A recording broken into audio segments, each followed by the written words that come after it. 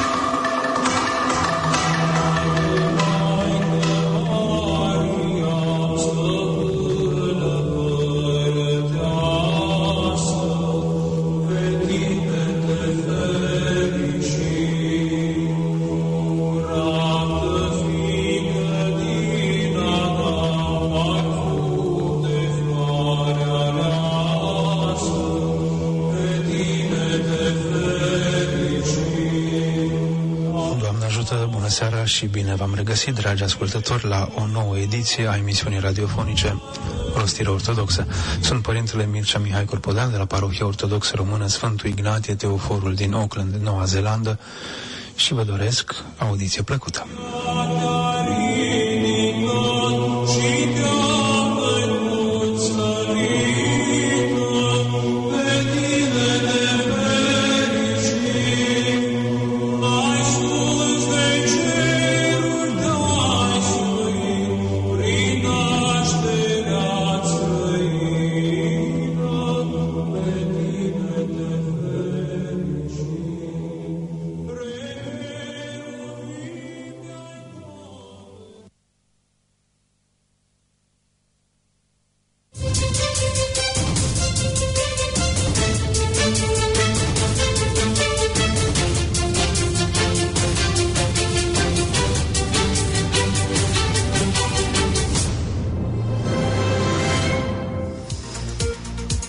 Fericitul Părinte Daniel, Patriarhul Bisericii Ortodoxe Române, a adresat un mesaj cu prilejul Duminicii Migranților Români, sărbătorită anul acesta în data de 16 august. Acesta este intitulat Responsabilitate, speranță și solidaritate în vreme de pandemie.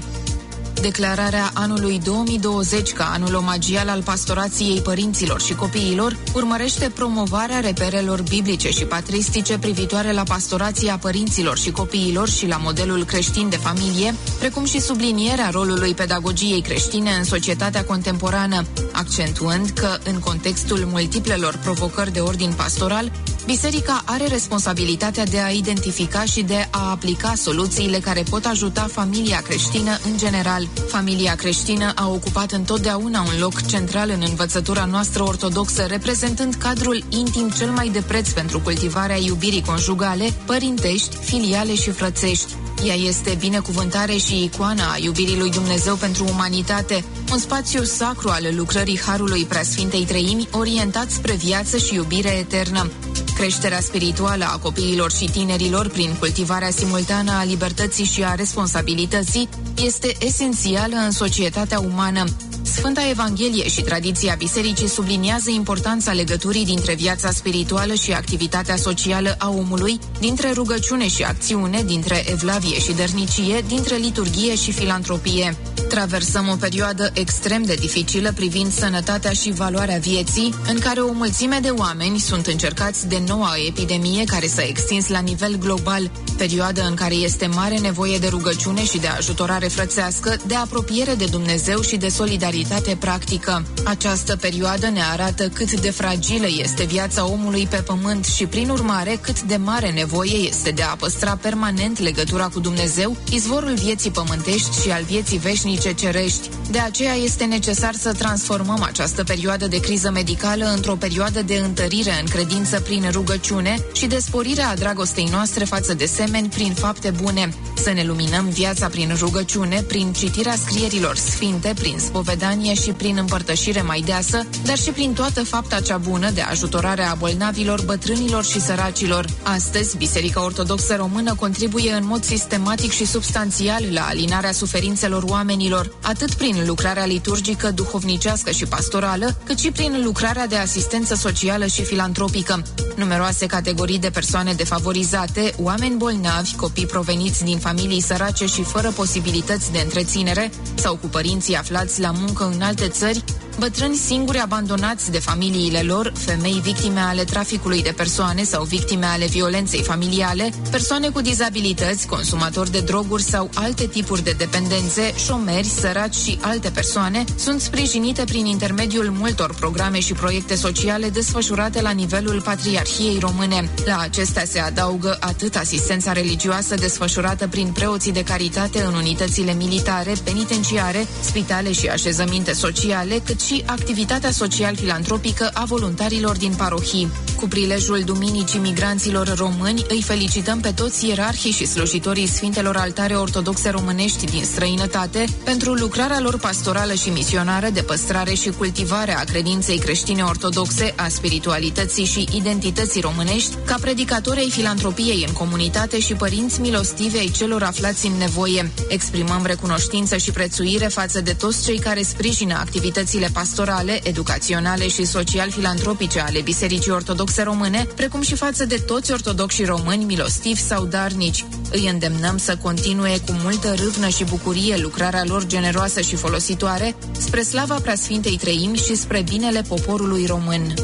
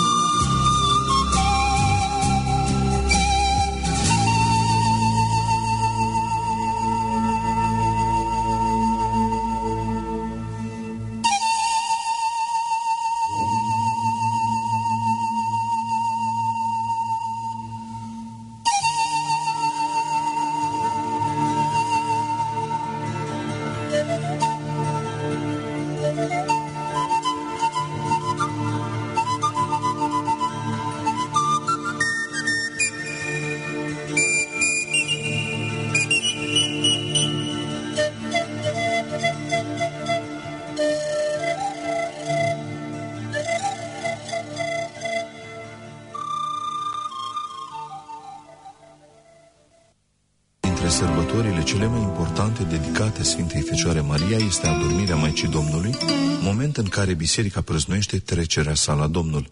Un izvor important al deslușirii însemnătății acestui praznic pentru biserică îl reprezintă textele liturgice.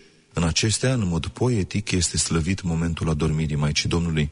Maica Domnului își încredințează sufletul Fiului Său, Mântuitorul Hristos, care îl primește în slavă în prezența Sfinților Îngeri.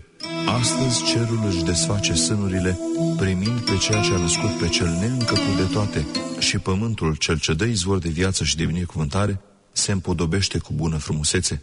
Îngerii se reunesc ceată cu apostolii, cu frică privind la ceea ce a născut pe începătorul vieții, mutându-se ea din viață în viață.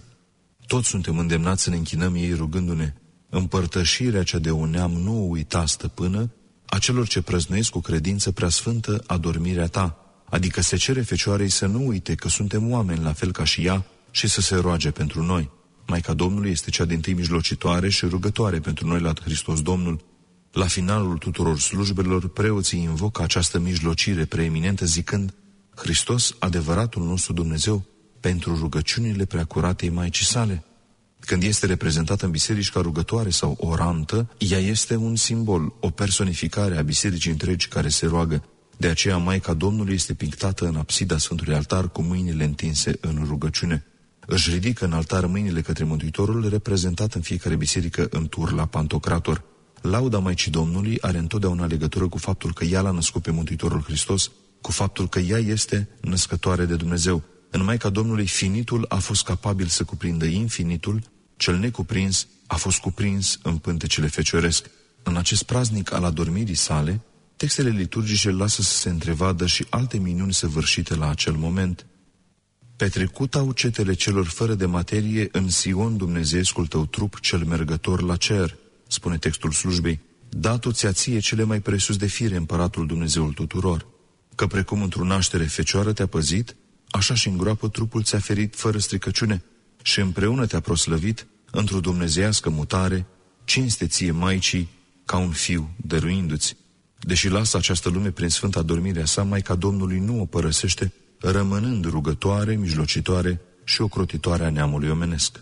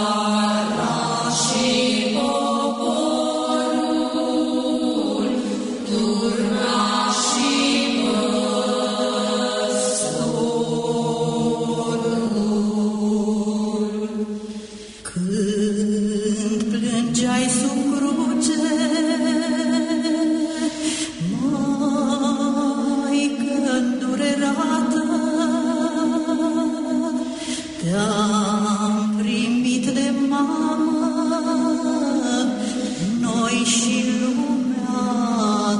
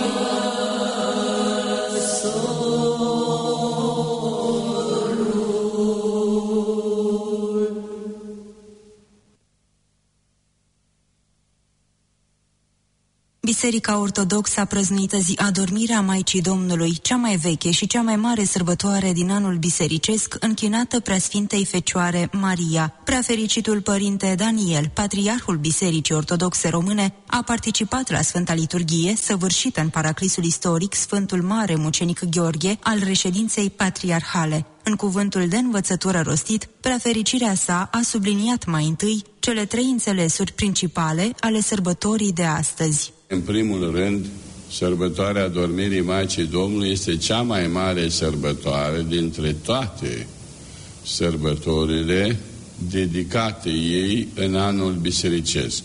În al doilea rând, această sărbătoare este rânduită în ultima lună a anului bisericesc, în luna august, în data de 15 august, întrucât această sărbătoare este icoana tainei bisericii, care mută sau trece de la viața pământească pe oameni la viața cerească, veșnică. După cum Maica Domnului s-a mutat din această viață trecătoare la viața veșnică, netrecătoare. Și în al treilea rând, sărbătoarea adormirii Maicii Domnului ne arată că Maica Domnului, deși ca orice om muritor trece prin moarte, ea nu rămâne în moarte și deși ea a fost mutată la cer mai întâi cu sufletul, iar după puțin timp și cu trupul, rămâne cea mai puternică rugătoare pentru lume. Ea și-a păstrat fecioria în timpul nașterii și, prin analogie, nu părăsește lumea atunci când trece de la viața pământească la viața veșnică, ci cu rugăciunile ei izbăvește din moarte sufletele noastre. Părintele Patriarh Daniel a mai explicat de ce sărbătoarea adormirii Maicii Domnului a fost rânduită în ultima lună a anului bisericesc. Sărbătoarea Maicii Domnului este așezată în ultima lună din calendarul bisericesc, în luna august, la 9 zile după schimbarea la fața Mântuitorului Iisus Hristos. De ce la 9 zile? Pentru că Maica Domnului este mai presus de cele 9 cete îngerești. Este mai cinstită decât cheruvimii și mai mărită fără de asemănare decât serafimii. Și această sărbătoare, la mijlocul lunii august, ne arată că sărbătoarea se referă la cele din urmă, la cele momente de la sfârșitul istoriei, când Hristos, care și-a arătat slava sa pe muntele Taborului, va veni cu slavă și judece vii și morții. Iar în dreapta lui va sta Maica Domnului ca rugătoare și în stânga lui va sta Sfântul Ioan Botezătorul ca dascăl al pocăinței. Deci, dreptul judecător la sfârșitul veacului, când vine în slavă, are în dreapta sa și în stânga sa pe Maica Domnului și pe Sfântul Ioan Botezătorul ca mijlocitor sau rugători pentru întreaga umanitate, dar mai ales pentru cei care s-au pocăit, dar n-au mai trăit pe pământ, ca să arate și faptele pocăinței. Patriarhul României a explicat și semnificația icoanei adormirii Maicii Domnului. Așa ne arată icoana adormirii Maicii Domnului, și anume Maica Domnului șezând pe catafalc, apostolii care au venit în mod minunat prin văzduh cu puterea Duhului Sfânt ca să fie prezenți la mormântarea ei, o înconjoară, sunt alături de ea. Apoi, în partea centrală, apare figura Mântuitorului Iisus Hristos, chipul Mântuitorului Iisus Hristos, care ține pe brațul lui stâng, lângă inimă, sufletul Maicii Domnului ca un copil înfășat în haine albe și, cu mâna dreaptă, arată îngerilor pe Maica Domnului. Îngerii se află pe un plan mai sus aici. Ei vor duce mai târziu și trupul ei la cerul prin voința Fiului ei, Mântuitorului Iisus Hristos. Vedem așadar că Maica Domnului aici este prezentată ca fiind într-o relație deosebită cu Fiul ei, Mântuitorul Iisus Hristos, care s-a zămislit ca om din ea și s-a născut din ea. Și deoarece în timpul vieții pământești, pe brațul stâng al ei a purtat adesea pe pruncul Iisus, acum, după adormirea ei, Iisus, Mântuitorul, poartă pe brațul lui stâng sufletul Maicii Domnului și îl arată îngerilor. După cum Maica Domnului l-a purtat pe pruncul Iisus în copilărie pe brațul ei stâng lângă inimă și cu mâna dreaptă l-a arătat pe pruncul Iisus în lumii întregi. Deci, această icoană a dormirii Maicii Domnului ne arată că și în momentul morții ea nu era singură, ci Mântuitorul Iisus Hristos a luat la sine, cum spune sinaxarul, sufletul ei și peste puțin timp a luat la sine în ceruri și trupul ei. Preafericirea sa a afirmat că adormirea Maicii Domnului nu este o simplă adormire, ca despărțirea sufletului de trup, ci este și mutarea ei la viața veșnică. Maica Domnului trece prin moarte, dar ea nu cunoaște stricăciunea trupului ca ceilalți muritori, pentru că nu putea să rămână în stricăciune trupul din care s-a născut Hristos, izvorul vieții și al nemuririi. Și de aceea Mântuitorul Iisus Hristos, cel care nu a cunoscut stricăciunea în trupul său, deși a trecut prin moarte, o mută la ceruri, a luat-o la sine pe Maica Domnului. Vedem așadar că adormirea Maicii Domnului nu este simplă adormire, ca despărțirea sufletului de trup, ci este și mutare. Acesta este termenul consacrat. Mutarea ei la viața veșnică, la ceruri. Sărbătoarea adormirii Maicii Domnului, numită și mutarea ei cu sufletul și apoi cu trupul la ceruri, nu este numită nici înviere, pentru că nimeni nu a văzut trupul ei înviat, nu este numită nici înălțare la ceruri, cum este numită înălțarea Domnului, pentru că ea nu s-a înălțat la ceruri cu forțe proprii, ci ea a fost luată la cer. Ea a fost mutată, a fost ridicată la cer cu trupul în mod tainic și în mod minunat. Întâi stătătorul bisericii noastre a arătat și cum este reflectat în cult faptul că Maica Domnului este rugătoare nebiruită pentru întreaga lume și cea mai apropiată ființă umană de Sfânta Treime. Maica Domnului este cea mai puternică rugătoare, în primul rând, pentru că ea este cea mai apropiată ființă umană de Sfânta Treime, deoarece unul din Sfânta Treime, Dumnezeu Fiul cel Veșnic, se zemislește și se naște ca om din ea. De aceea, în toate slujbele noastre ortodoxe, după cântarea adresată Preasfintei Treimi, cu slavă Tatălui și Fiului și Sfântului Duh, urmează o cântare introdusă prin cuvintele și acum și pururea și în vecii vecilor, amin, o cântare închinată Maicii Domnului. Prin aceasta vedem că Maica Domnului este rugătoarea prin excelență.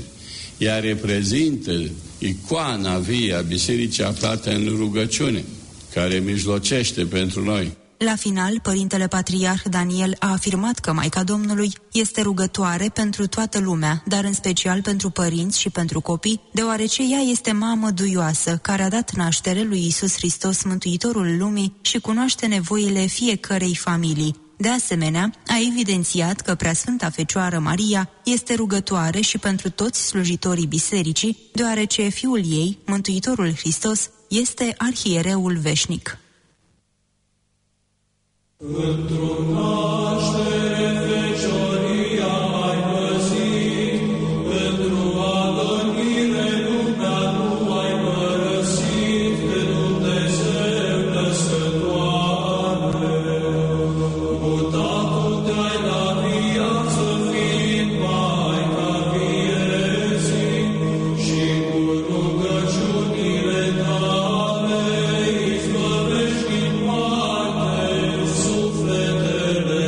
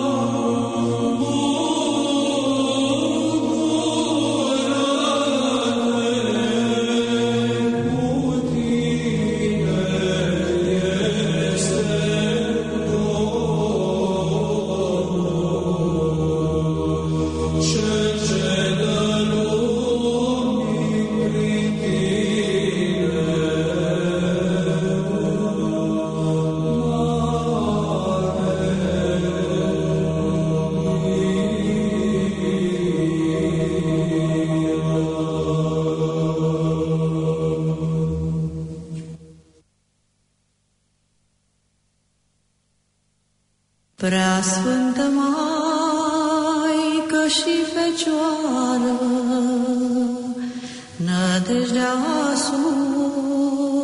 sufletului meu, Tu ești a mea mijlocitoare la milostivul Dumnezeu, de n-ar avea în cer lumea rudenie de pe pământ, atunci ar fi pustie viața asemenea unui mormânt. De nu erai Tu primăvară a veacului înțelenit, ar fi rămas de-a pururi iarnă și soarele n-ar fi zâmbit, de n-ar fi revărsat zorii peste pământul adormit, atunci umbra cea de moarte ar fi rămas fără sfârșit. Iar astăzi, prea curată Maică, când toți ne-am abătut la rău, de nu Te vei ruga fierbinte, ne părăsește Fiul Tău, trimite semn de pocăință norodului nedumerit și adu iarăși la credință pe sufletul cel rătăcit. Dezleagă, prea curată Maică, cătușele celor robiți și dăruiește-le răbdarea creștinilor năpăstuiți.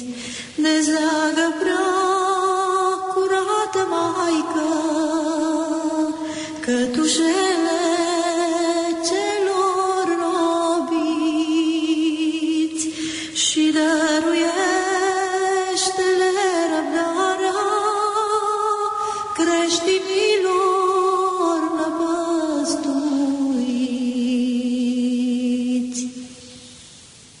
Brâncoveni, anume domnitorul Constantin, împreună cu fiii săi Constantin, Ștefan, Radu și Matei, alături de Ianache Văcărescu, rudă și sfetnic apropiat, au fost martirizați la Constantinopol în ziua de 15 august a anului 1714. Ordinul executării l-a dat sultanul Ahmed al III-lea. Execuția publică a brâncovenilor a îngrozit întreaga Europa, ai cărei emisari au asistat la uciderea unul câte unul a fiilor domnitorului în fața ochilor săi și a soției. Înainte de moarte, li s-a propus trecerea la islam, care le-ar fi salvat viața. Acest lucru fusese obținut ca favoare din partea sultanului de către muftiu. Sfinții brâncoveni nu au cedat. Foarte multe mărturii contemporane arată faptul că, în mod explicit, au refuzat lepădarea de credință. Copii, țineți-vă tare, am pierdut tot ce aveam pe lumea aceasta, să ne mântuim măcar sufletele noastre și să ne spălăm păcatele noastre cu sângele nostru, a spus Sfântul Domnitor. Domnul Constantin chiar l-a întărit pe tânărul său fiu Matei, care, datorită fricii, ar fi dorit să scape. Deși Evlavia se lupta în el cu dragostea părintească, scriu contemporanii evenimentului, totuși Evlavia a învins dragostea și cu glas limpede a spus: din sângele nostru n-a mai fost nimeni care să-și piardă credința. L-a îndemnat mai bine să moară de 1000 de ori dacă s-ar putea, decât să se lepede de Iisus Hristos, numai pentru a trăi cu câțiva ani mai mult pe pământ. Matei a spus gâdelui celebrele cuvinte: vreau să mor creștin, lovește. Capetele sfinților au fost expuse demonstrativ în cetate, în vreme ce trupurile le-au fost aruncate în mare. Trupurile au fost luate și înmormântate creștinește în insula Halki, de aceasta ocupându-se fratele patriarhului de atunci al Ierusalimului, Hrisant Notara. După o perioadă de exil, Doamna Maria s-a putut întoarce în țară, aducând cu sine sfintele moaște ale voievodului martir. L-a pus în taină într-un mormânt în Biserica Sfântul Gheorghe Nou. În anul 1914, în urma descifrării inscripției minuscule de pe candela de deasupra mormântului, întreaga biserică a aflat cu bucurie faptul că acolo se aflau sfintele moaște. Cinstirea ca sfință ai acestor martiri este atestată la foarte scurt timp după moartea lor. Mitropolitul Heracleiei Calinic, viitorul patriarh ecumenic, a compus un canon al Domnului Vlahiei în care vorbea de inimoșii mucenici, de jertfa lor sfântă, de viteji biruitori ai lui Hristos.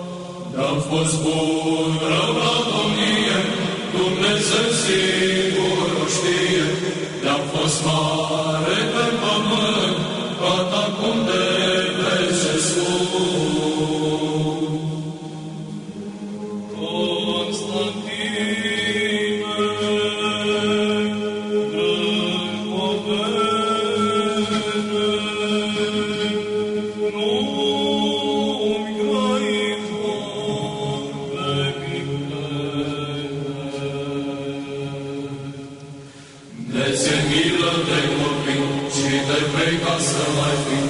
Lasă legea creștinească și te dă legea turcească. Facă Dumnezeu ce-o vrea, chiar pe toți de neastă ea, nu mă las de legea mea. Sultanul din foișor, făcu semnul procor, doi jalați veneau curând, să bine fluturând, și spre loc dacă mergea, din cocorni și alegea, pe cel mare și frumos, și puneau pe scaun jos, și când spada repezea, capul iute reteza, în coveanul greu ofta. Doamne, fie voia Ta! Sultanul se minuna și cu milă îi grăia.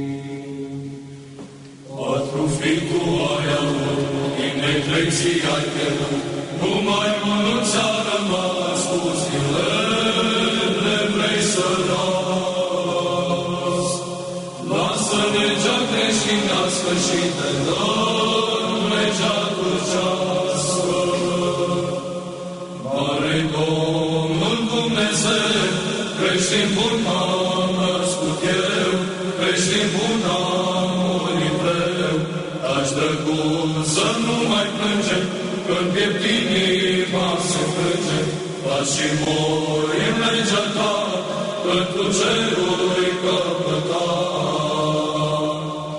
Din prohorul se încunta, cealalții înainta, și pe gândul copilaș, dragul Tatăl Îngeraș, la pământ îl arunca, și zilele ridica, și din suflet cuvânta. Doamne, fie voia Ta!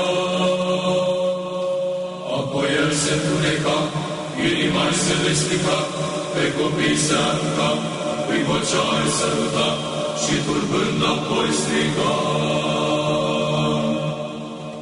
Alelei de mari păgâni, ale voi feciori de câini, patru fii eu am avut, pe toți patru i-ați pierdut.